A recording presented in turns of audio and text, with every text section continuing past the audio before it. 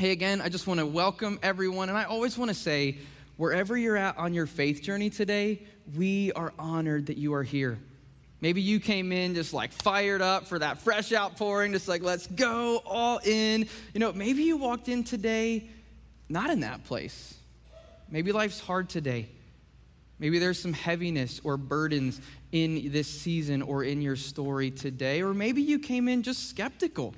You're not sure if this is legit. You're not sure what you believe. You're unsure about this Jesus guy and the reality of his teachings. I just want to say, wherever you exist within that spectrum, we are glad you are here. And we want to make a safe space for you to explore faith, whether that means going deeper, whether that means maybe looking to the Lord for healing, or just learning about his teachings and seeing if you want to step into the reality of those. So thank you for being here wherever you're at along that spectrum. Hey, we talk a lot here about house groups. So I want to show you a quick video. It's a testimony from one of our house group hosts, Charlie Adams, just a highlight of his experience in house groups. Those are like our bi-weekly gatherings, right? It's where we experience life together, right? Sundays are great, but Sundays, we can't do it all on Sundays, right? Because I can't hear everyone's burdens on Sundays. We can't carry each other's loads together. But in house groups, this is where life-on-life growth in Christ happens. So check out his story and what it's meant for him.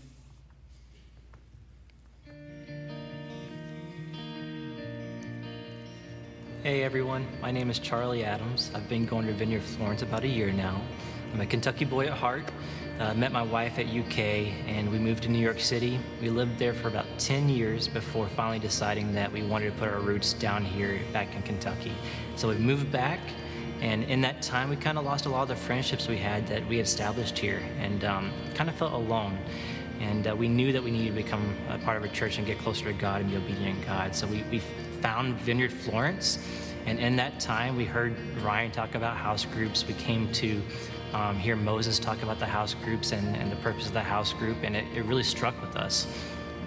So I have a house group at my house, and Ryan kind of heads it up, and we talk about being obedient to God and loving God, and that's kind of fulfilled this loneliness that we had. It was just, we wanted to surround ourselves with God-loving people, God-chasing people, and that's exactly what God has put us in this house group for. Something that wasn't in my repertoire was being obedient to God and praying for people. I never thought I could pray for someone, have that courage to step up and pray for them. And through the house group, it's exactly what's happened for me and my wife. Is on a business trip, I brought my wife with me, and we just bought 2 bottles of water from a little grocery store. And as we turned the corner, my wife saw a homeless gentleman on the corner taking his last sip of water from his water bottle, and this seemed like perfect timing.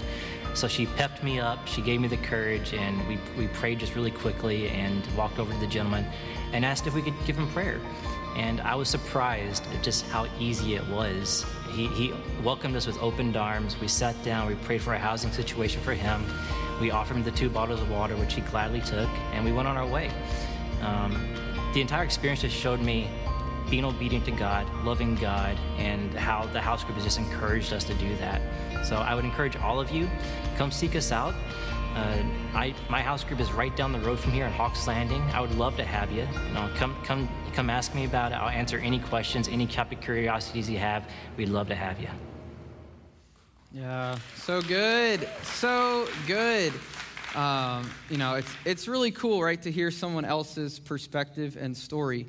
And I love in Charlie's story just the honesty, right, that he's like, we felt that we needed spiritual community, right, and they were able to find that in a house group. But I also love just his transparency. Like, I wanted to grow in what it looks like to be obedient to the Lord, specifically in the ability to pray for others, right, and just seeing his group be a place where he's growing in courage, growing in faith, and just learning sometimes the skills. House group is a great place to practice praying for others and that ability. That's just like a Vineyard distinctive too. I love that in the Vineyard. It's like when we pray for people, it's like oftentimes in our interactions, we'll be like, oh, like something's going on, and someone will say like, oh, I'll pray for you.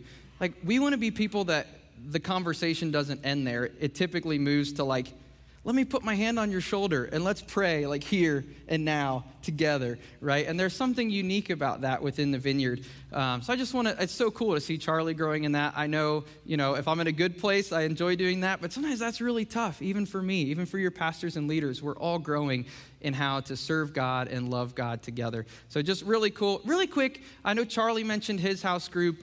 Me and my wife have a house group that meets. If you're in the room and you lead or host a house group, would you just stand really quick? Love it, love it.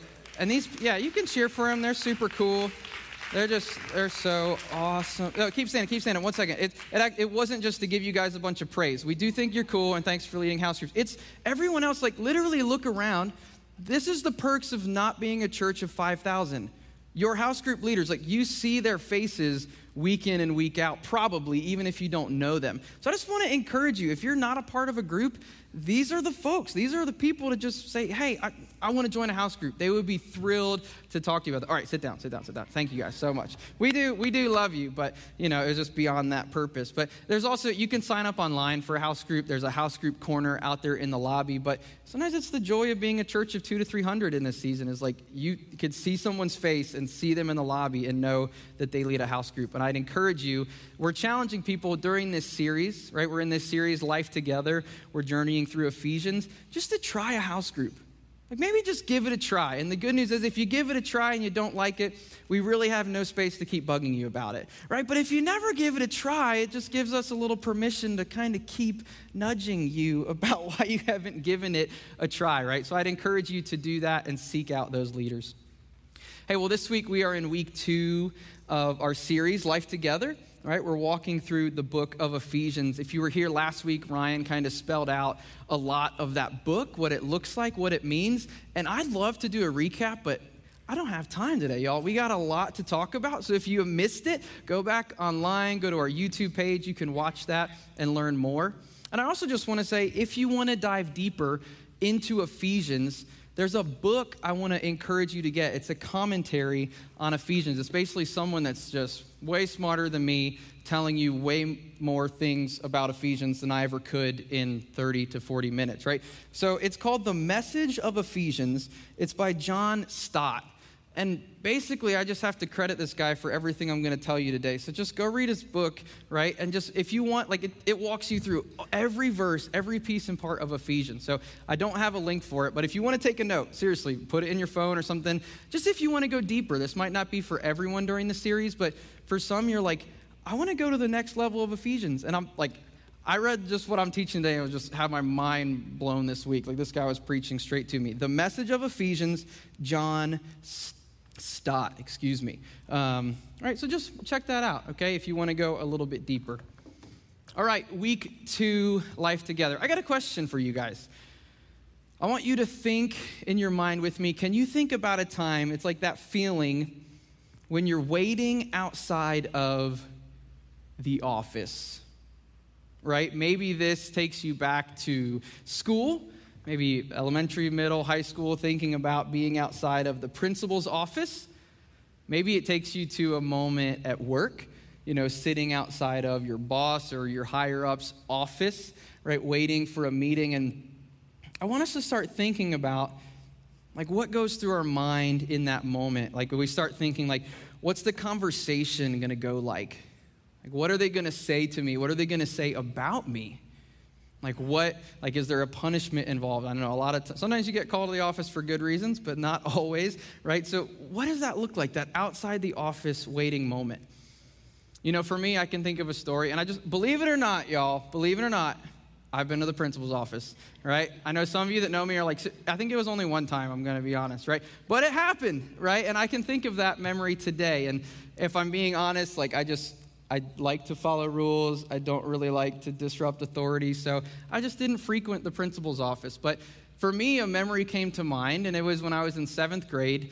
And what happened was that morning on the bus, we had a substitute bus driver, right? And anyone in school knows, when the sub comes in, sometimes it's there's a little bit of room for chaos.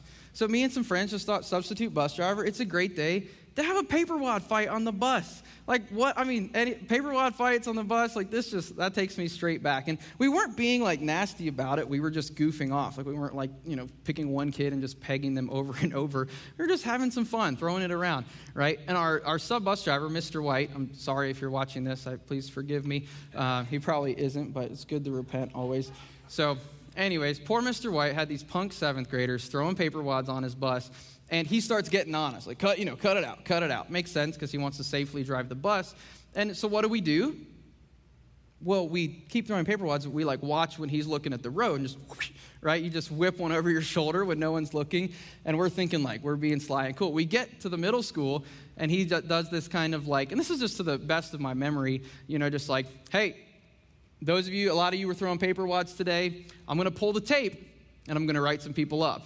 And it's like, pull the tape, he's going to pull the video footage and see who had their hands on paper and who was throwing it around. And all of a sudden, like, what? You're going to write people? That was me. Like, I don't really ever get in trouble, right? What's going on here? So sure enough, I go to my first period class. I'm sitting there and phone rings. Teacher, Lucas, you need to go to the principal's office. Right. Oh, like, again, this was not normal for me. Like, I'm freaking out, man. So I go to the principal's office, and this is that moment. It's like when I'm sitting there waiting. This is what I'm asking you if you can resonate with. Like, what's this conversation going to be like? Like, what are they going to say? What do they think about me? How do they think about how I've been acting or what I've been doing? Right, so, that's the point. The long story short is, I'll ask my parents. I think they called my mom. I basically got, like, the slap on the wrist because I wasn't a frequent offender. But anyways, that straightened me out for the rest of my life. No more paper wads for me. I chucked out every one subject notebook I had. I was like, nope, not doing these papers anymore. So anyways, or maybe it's like at work, right? That feeling like you're about to go into the boss's office. Maybe that's for, like, an annual review.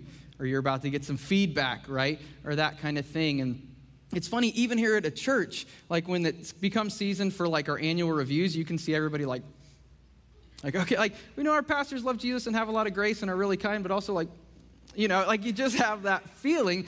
And to me, it's like you start having those thoughts of like, what are they going to say? Like, what do they think about me? What are they going to say about like maybe my shortcomings or my failures or how I see myself? And I think in either scenario, there's a question that I'm searching for here, and it's that feeling of sitting there wondering, how do I think these people see me? Right, like at the core of it, that's what I'm wondering. Like, do they see me as some like punk 7th grade kid who like can't handle having a 1-subject notebook? Do they see me as like a worship pastor who like has big dreams but can struggle with follow through, or like loves creativity but doesn't really love deadlines, right? That one's for Chris. No, I'm just kidding. But right, like how do these people see me? Can you guys think, like, does that make sense? Can you think of a moment like that or something that resonates in your life? Yeah. I want to kind of switch that and apply it to God. And normally I like to run around up here, but man, I was kneeling and we've been fasting all week. I'm tired, so I might just sit here and talk to you guys if that's all right. But I want to switch that and apply it to God. I want you to picture yourself sitting outside of God's office, waiting for a conversation with him. And I wonder, like, what thoughts are running through your mind? What assumptions are you making about what he wants to say to you? Are you making a list of all the areas lately you've come up a little short or struggled? Are you just waiting for like his reprimand for something you've done? Are you writing your own narrative of how you believe God sees you? That's a question I want us to sit with just for a minute this morning. How do you think God sees you? How do you think God sees you? Like, seriously, like, I know, like, we don't have to talk about it back and forth right now, but, like, think, like, in your head and your heart, like, what would your actual answer be if we were having coffee? Like, how do you think God sees you?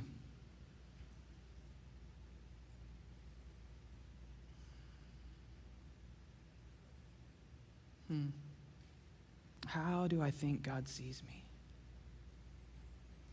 For some, maybe If you've been walking with Jesus, maybe there's some pieces and parts of that that are like, he sees me in a good way, or he loves me or cares about me. But I feel like for many, myself included, when I start to peel back those kind of like, they're like thoughts, but I don't know if they're really like beliefs to the core of who I am, right? It's like maybe I really start thinking like how God sees me is related to my worst mistake or my failures or the places I've fallen short, or that God sees me in the areas where I lack spiritual discipline, right? Like I've kind of moved the big rocks out of my life of sin, but man, I just struggle to stick with the disciplines. Or God sees me in relation to my overwhelming anxiety and worry that like, come on, just cast it all on him. Don't you guys know that? It's just that easy, right? Just cast it all. Like, no, it's not, right? Like, how does God see me? Maybe it's the moment when love, joy, peace, patience, kindness, goodness, faithfulness, gentleness, and self-control seem to be anything but our defining traits. How do you think God sees you? And I want to point out something here that's really critical, and it's this thought. How you think someone sees you can have a deep-rooted impact on your relationship with them. Right? The way you perceive how someone thinks about you completely can shift the atmosphere of the relationship, right? If you assume someone thinks something about you, like the level of potential stress, anxiety, friction, conflict that you can enter into a relationship with, it matters. And in that same way, it also means that how you think the Lord sees you can have a deep-rooted impact on your relationship with him. So today we're going to read a passage that my hope is it can shape and frame or reshape and reframe how we believe God sees us. And notice, it's not just about like, this is how God sees me. It's how do I believe God sees me? Because we can just sit here and tell you this is how God sees you, but until you process and encounter and believe for yourself the way God sees you, it will not transform your life. It will just be information. There's a difference between, I could tell you, this is how God sees you, and we'll probably talk a little bit about that, but it's how you believe God sees you is so critical. So we're going to read some verses in Ephesians that kind of paint this picture for how God sees us today and hopefully just pour into our hearts a new perspective for that idea. So let's pray really quick because he's the one that needs to do the heavy lifting and the work today. And we just want to ask that he would do that because he wants to. So let's pray together. Oh, Jesus, we do, Lord. We just ask for an outpouring of just your perspective, your Holy Spirit perspective, Jesus. I pray you just, as we speak and talk, Lord, you just heal us from wounds and burdens and baggage that tries to prevent us from seeing you rightly, seeing ourselves rightly through you, Lord.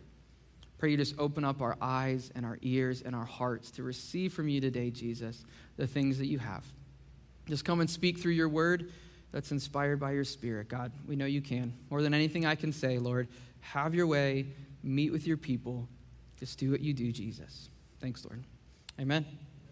All right, so we're going to read this passage. It comes out of Ephesians chapter 1, verses 3 to 14. I'd encourage you, if you have a phone or if you have a paper Bible, we'll have it on the screens as well. But this series, we're literally just going through every verse in Ephesians. So it's a great time to bring a Bible. If you don't have one, we have free ones available in the lobby for you. But let's read this together, all right? It says this: all praise to God, the Father of our Lord Jesus Christ, who has blessed us with every spiritual blessing in the heavenly realms because we are united with Christ. Even before he made the world, God loved us and chose us in Christ to be holy and without fault in his eyes. God decided in advance to adopt us into his own family by bringing us to himself through Jesus Christ. This is what he wanted to do, and it gave him great pleasure. So we praise God for the glorious grace he has poured out on us who belong to his dear Son. He is rich in kindness and grace that he purchased our freedom with the blood of his Son and forgave our sins. He has showered his kindness on us along with all wisdom and understanding. God has now revealed to us his mysterious plan regarding Christ, a plan to fulfill his own good pleasure. And this is the plan. At the right time, he will bring everything together under the authority of Christ, everything in heaven and on earth. Furthermore, because we are united with Christ, we have received an inheritance from God. For he chose us in advance, and he makes everything work out according to his plan. God's purpose was that we Jews, who were the first to trust in Christ, would bring praise and glory to God. And now you Gentiles have also heard the truth, the good news that God saves you. And when you believed in Christ, he identified you as his own by giving you the Holy Spirit, whom he promised long ago. The Spirit is God's guarantee that he will give us the inheritance he promised, and that he has purchased us to be his own people. He did this so we would praise and glorify him. Wow. You got lunch plans? Better cancel them. No, I'm just kidding. Like, oh my, that's, whew. It's like, just preach that in 1 week, right? More like eternity. Wow, there's a lot there. There's a lot. That's why you need to get in a house group, because we don't have time today. We just don't. But wow, there's so many pieces to this passage. So what I'd like for us to do with this passage today is we're going to just kind of process through it. We're going to talk about, what does this passage tell us about God? What does it say about us? And what could our lives look like as a result of that? What's it say about God? What's it say about me? And what could our lives look like if we made the choice to live out what this scripture is saying? So here's what we're going to do. I want to just take a minute. I want to invite you to read through this passage again on your own and start answering the question, what does this passage say about God? And I want to encourage you, like, this doesn't have to be like my guy John Stott, like very deep revelation about what this, we're just talking like general observations. Like my example will be in verse 9, God has now revealed to us his mysterious will regarding Christ, which is to fulfill his own good plan. Observation, God has a plan. Boom, that like just very, like what can we observe about God through this? And I'd encourage you, even if you're not sure if you believe this or unsure of what it means, just to read it and make some general observations, right? So I just want to give you a moment to do that. If you've got your phone, if you've got your Bible, and also maybe Amy in the back, can we just slowly page through those three, just kind of read them slowly? So just read and start taking note, maybe verse by verse. What are some observations we can make about God?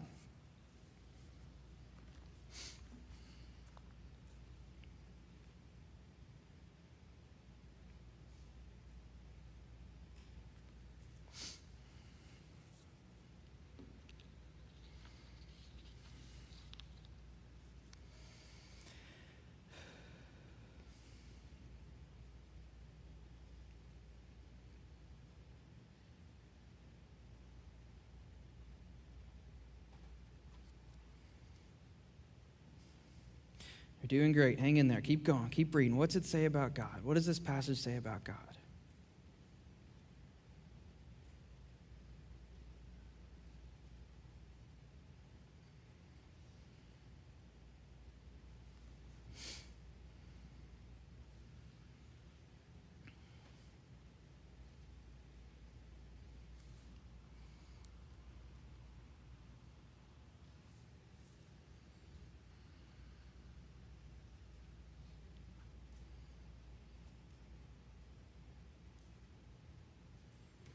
All right, keep going. Just keep thinking, what's it say about God, right? Just we're answering that question, general observations.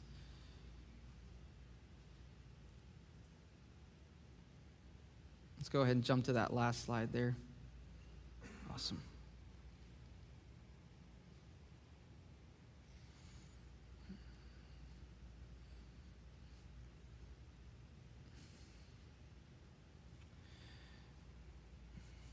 Nice. All right. If you need more time, it's a great exercise to do at home, right? But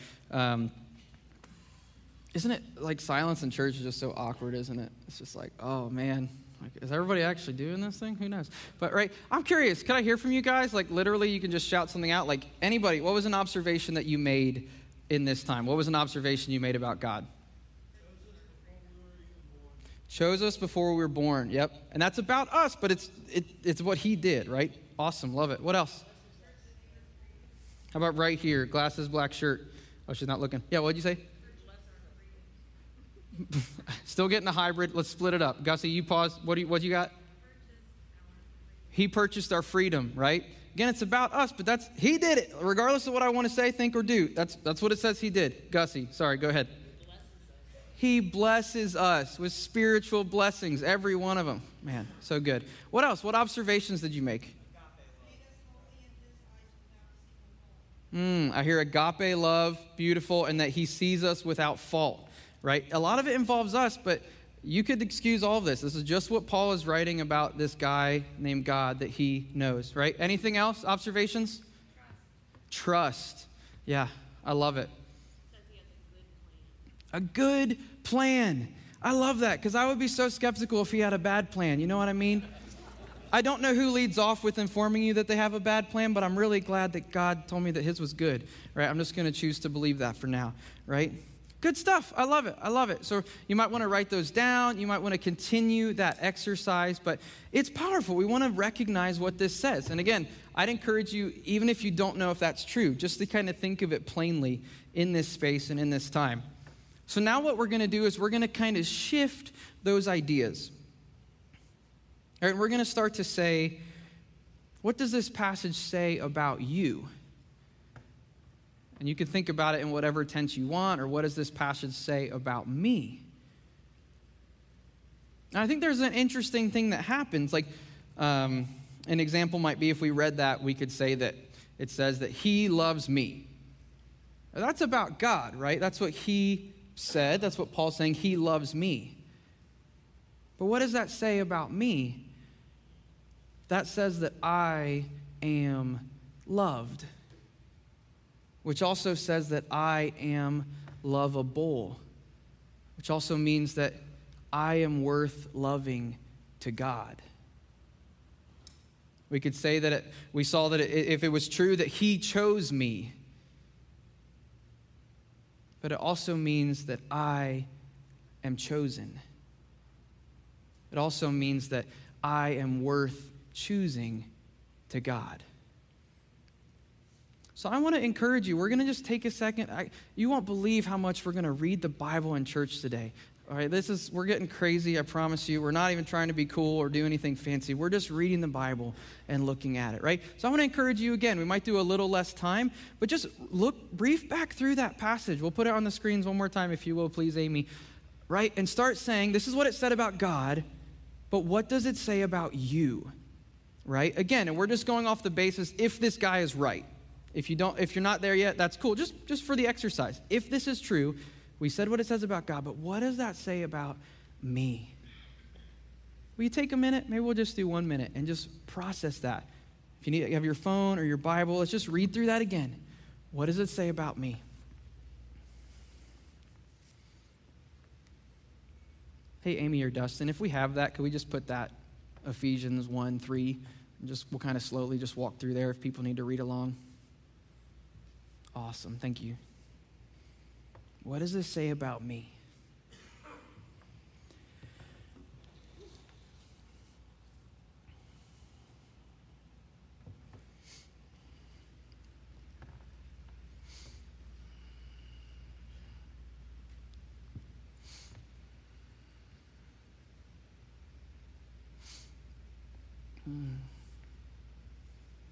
All right, if this is true, what does it say about me? Not just about God, but about me.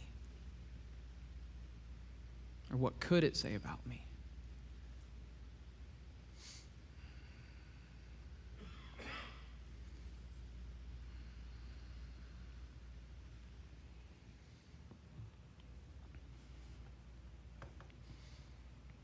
Nice. Let's jump to that last one too.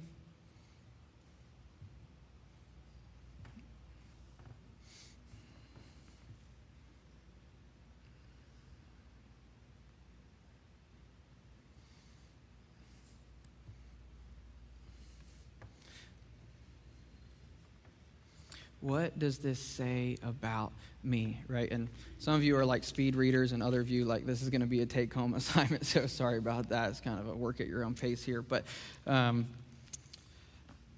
there's power. There's power in that. There's power in flipping what this passage is telling us so that it's not just about God, right? It becomes personal. It becomes for you. It's about you. It's for you because God is about you and God is for you. You are chosen because God is choosing you. And I love this picture in this text that we get about being chosen through the process of adoption. And I love that because it's like adoption is not a mistake, right? Adoption is not an accident. And adoption, even as my parents sometimes call me, is not a surprise, right? Like we're all adults here, mom and dad, and a kid happens. We know how it works, right? It's not a surprise. There's a process. But adoption's different. Adoption is always a choice. Adoption's never a mistake. Adoption's never an accident. Adoption is never a surprise. Now, the situations and circumstances that lead to that may be surprising. Mistakes may be involved. Challenges may exist. But that ultimate moment of saying, no, I'm adopting you. It's a choice. And God is making that choice for you today. And not only is he making that choice, but he's saying it brings him great pleasure to get to choose you. That he gets to adopt you into his family, that he gets to shower you with grace because of his son Jesus, so that no matter what you've done, you can be holy and blameless in his sight. It brings him pleasure. I've just been kind of thinking of this image about that text. It's like if I'm standing here, like just me, and I'm broken, I have flaws, I struggle, I sin. Even as someone that has said yes to Jesus, those things have not disappeared in my life. It's like if this is me standing here and God's over here, it's like he could look at me, right? And he could see all of my flaws, all of my sin, all of my struggles, all of my issues, all of my baggage, all of my traumas, all of my wounds, right? And he could see me for, in a way, what I feel like I am. But he doesn't. Why? Because right here is Jesus, right? God sees me through the lens of Jesus when I say yes to Jesus' way and his plans. Like God could bypass that and he could see me for what I sometimes feel like I truly am, but he's saying, no, I want to see you through the lens of Jesus. This is what this passage is telling us. And the reality is that he wants to do that. It brings him pleasure. He doesn't want to take off the Jesus lenses and see us sometimes how we are. He wants to see us through the lens of his son, that it gave him pleasure to send him for us. It's powerful to know that that choice that God wants to make, to see us through the lens of Jesus, is not based on merit. It's not based on accomplishment. You guys are awesome. Let me tell you. You guys are awesome. But that's not why God did any of this, right? He thinks you're cool, but that's not why he did it. He did it because of his love, right? Which leaves me having nothing to prove. He did it on his own account and on his own accord. And I love, even we can see back to when God selects his first chosen people. We see under the old covenant of Israel, right? Which we're in this different reality where God's not just choosing select people. He's now choosing all people, right? That's where we are now. But back in the Old Testament, in Deuteronomy, he chooses Israel. And there's this part in there where it says, the Lord did not set his heart on you and choose you because you were more numerous than other nations. I love this line. For you were the smallest nation, exclamation mark. Thank you, LeBron, get down, you're tiny, right? Rather, it was simply that the Lord loves you, and he was keeping the oath that he had sworn to your ancestors. That is why the Lord rescued you with such a strong hand from your slavery and from the oppressive hand of Pharaoh, king of Egypt, right? And he's still making that choice today, not because we are the most glamorous or the most incredible or the most put together people, but just because he loves us. So we've read our passage. We're looking at what it says about God. We're transitioning that to make it personal. What does it say about me? And lastly, we want to think about, like, what does it look like to live this out, right? Because ultimately, like, what we believe is really represented in, like, what we live, right? That's kind of a scary thought. But our belief is not just, like, it's not just in word, it's in action. And the thought that kept coming to my mind about what does it look like to live out being chosen, being adopted. To me, it looks like I have nothing to prove.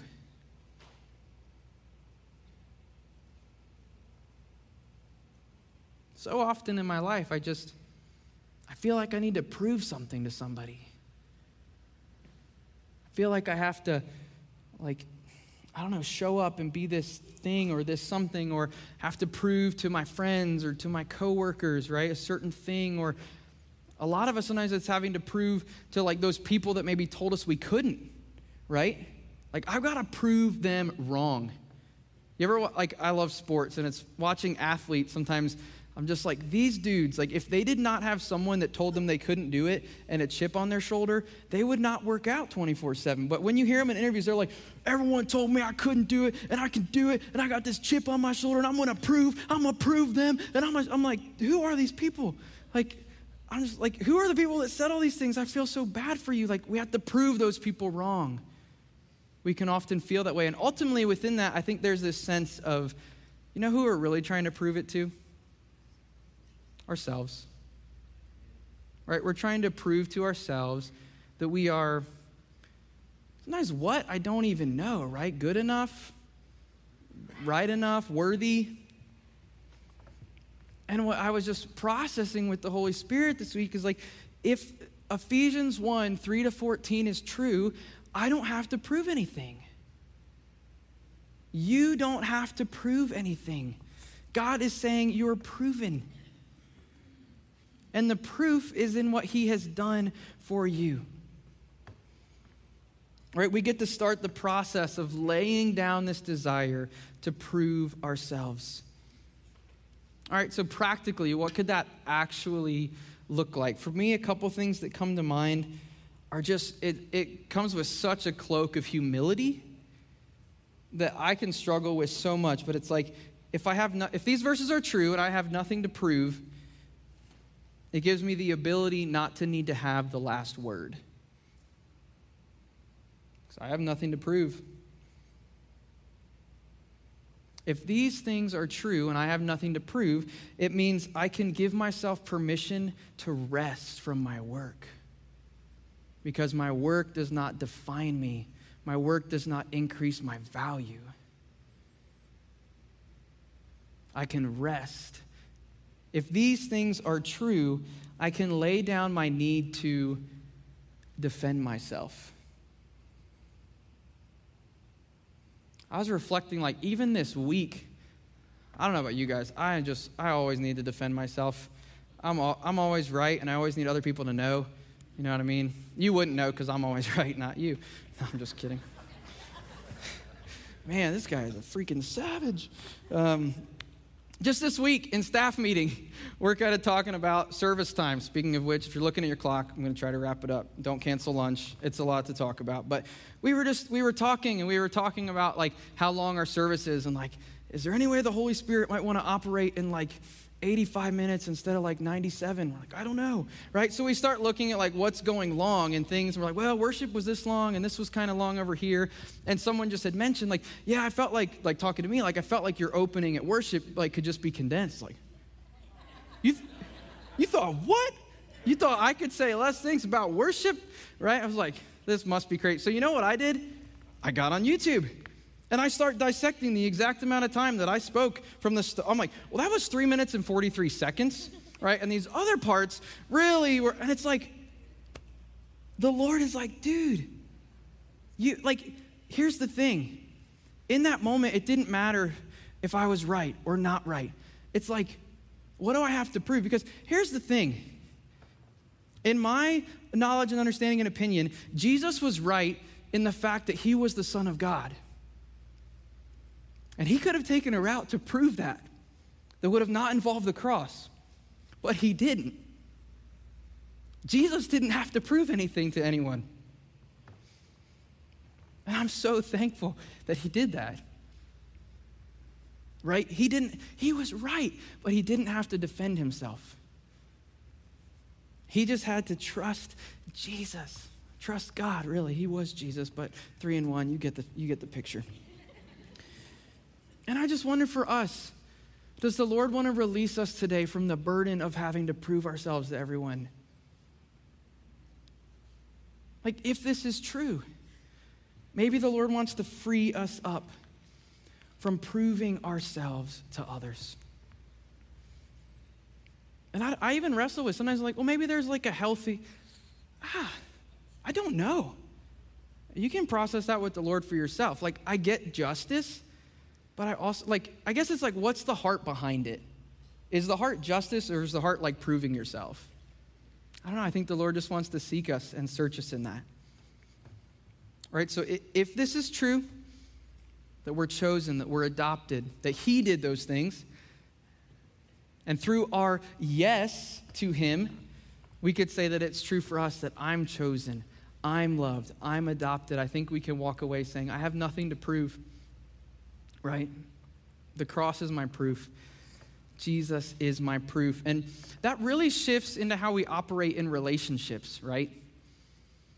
If I'm being honest, our series is about relationships, but this message isn't that much about relationships. Maybe you picked that up by now. You're like, when do we talk? Like, that's in our next 45-minute segment is when we start on relationships. No, but here's the thing. I was expecting just cheers and, yeah, keep it going, baby. This is the best thing ever. Here, question. If all this, you guys are like, this guy. All right, if all this is true, here's a question. Can I extend to myself and others what God has freely extended to me?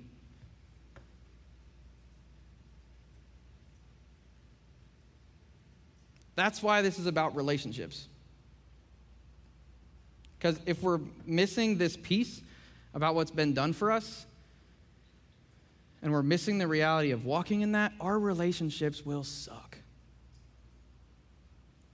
The only thing that redeems our relationships is this reality. The only thing that redeems the broken friction of just human interaction is this reality of Jesus. So if we can start to extend that to ourselves, and here's the thing, I love you guys, but it's not just for you. Like, look around for a second. Just look around in the room. I know we've been looking around a lot today. Some people are like, quit looking at me. Don't look at the same person every time. Pick someone else. Goodness, it'd be creepy. He did it for those people you can't get along with. He did it for them.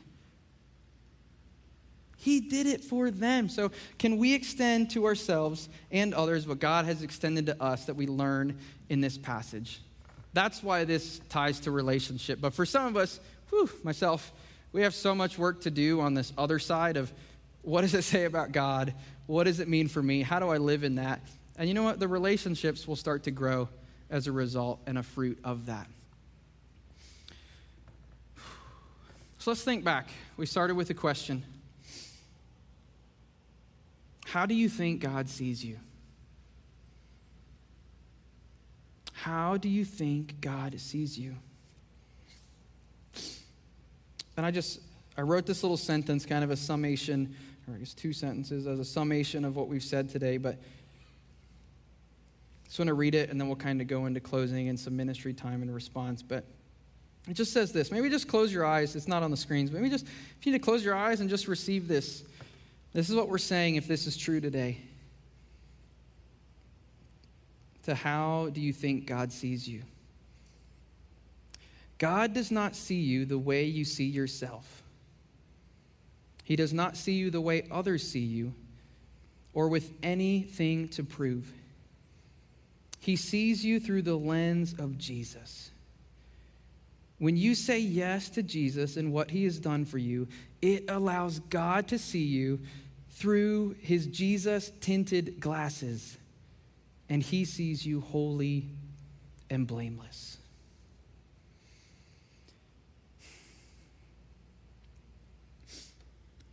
Let's just keep our eyes closed and just rest for a moment. He sees me holy and blameless. I think there are some today hearing this information, maybe for the first time, maybe for the first time with fresh ears, and you're just saying, I want in. I want to be seen holy and blameless. I want Jesus to stand in the gap of how I'm broken and how God could see me. And I want God to see me through the lens of his son, Jesus. If that's you, in a moment, I'm just going to ask you just to raise your hand, and we're just going to pray a prayer together. It's nothing profound, but it's just a starting point of what that could look like in your life. So if that's you, really quick, would you just, or maybe you need to do that again, would you just raise a hand?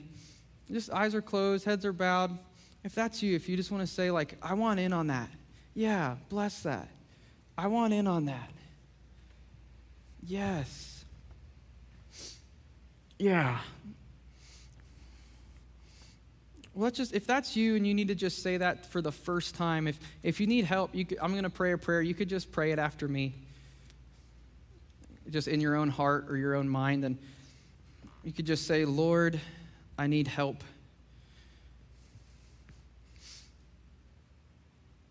Lord, I want to believe that you are who you say you are. Thank you for sending your son to stand in the gap for me. I believe that that's true.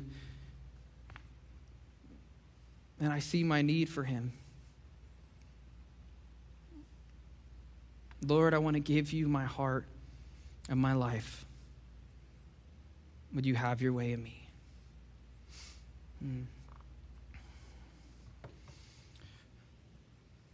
Now, I also just want to ask, and you can look up at me if you want, or you can just rest in this moment, is as we go into a time of ministry and just letting the Holy Spirit come, are there those that maybe aren't saying that for the first time, but that can feel today just that tug of like, how I see myself, how I think God sees me, I want that to change. I want that to shift or grow or evolve to be more like Ephesians 1, 3-14. If that's you, would you just stand to your feet, please? If that's you, if you just want that image to change, you can go ahead if you want that. Just stand to your feet. I want to see God rightly, and I want to see myself rightly through the lens of God. And yeah, we just want to bless that today. We just want to bless that today. I think the Holy Spirit just wants to minister. He wants to minister to each and every one of us, and especially those saying they want to shift that perspective. So we're just going to wait for a minute, and we're just going to say, Holy Spirit, come. Holy Spirit, come and just fall on your children, Jesus.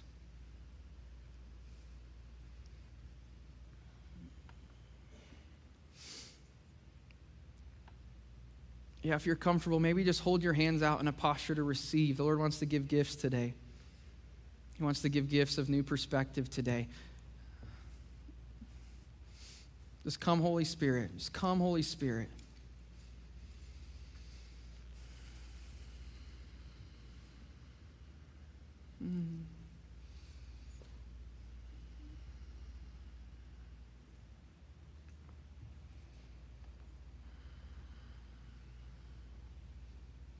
Yeah, just more, Lord, is that we put that pin in those things that were happening during worship. The Lord wants to unleash some of those things again. Just more, Holy Spirit.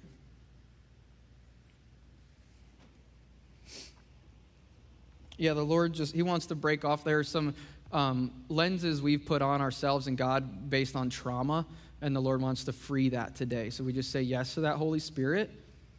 I just pray where there's been wounds and damage that were not asked for. Holy Spirit, would you come and do work?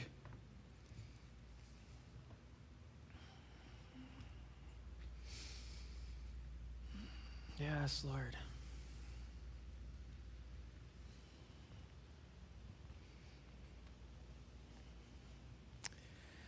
Yeah. Holy Spirit, we just say yes to you in this moment. Just say yes to your ways, to your power, to your Spirit at work and alive in us. We just want to receive you more.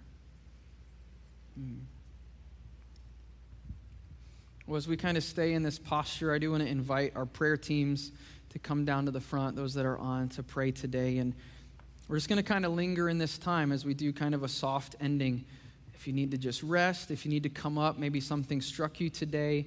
If you said yes to Jesus for the first time or again today, please let us just pray for you and just bless that and seal that with the Holy Spirit. I also feel like there are those who you want to remember what this passage is and means. It's not new information, but you want to remember it in a fresh way. Please let us pray for you today. I also felt like there might be maybe even a few people with like pain in your left ear. If that's you today, please come down front and let us minister and pray with you today. So I'll make my way down. We've got Lynn and some others on our prayer team. Let's just pray one more time.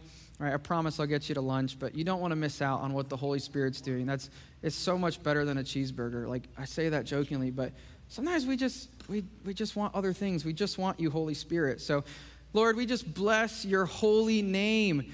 All of these verses were just one exhortation of praise to you, Jesus, for what you've done for us. And I just pray, God, that we would be people of your presence, that we would be people that love to praise your holy name. And Holy Spirit, I just pray you'd come unlock things that need to be unlocked. Holy Spirit, would you come and do the work that only you can do, Lord? What I say means nothing, but what your Spirit says means everything. And Holy Spirit, just come and just breathe on your children today, Lord. Just come and blow on through, Lord. Do what it is that you want to do in our lives, Lord, in our days, in our coming, and in our going, Lord. We thank you that we are chosen through your Son, Jesus, that you sent and that it gave you pleasure, Lord. Would we walk more in that truth, and would it flow through every fabric and fiber of who we are and what we do, Jesus. We pray you'd seal it off with your Spirit, the work that's being done today. We love you, Lord, and we thank you for this time. Amen. Amen. Hey, well, please come forward if we can pray for you today. If you said yes, if you need a refreshing, if you have left ear pain, please come down. We'd love to minister to you today.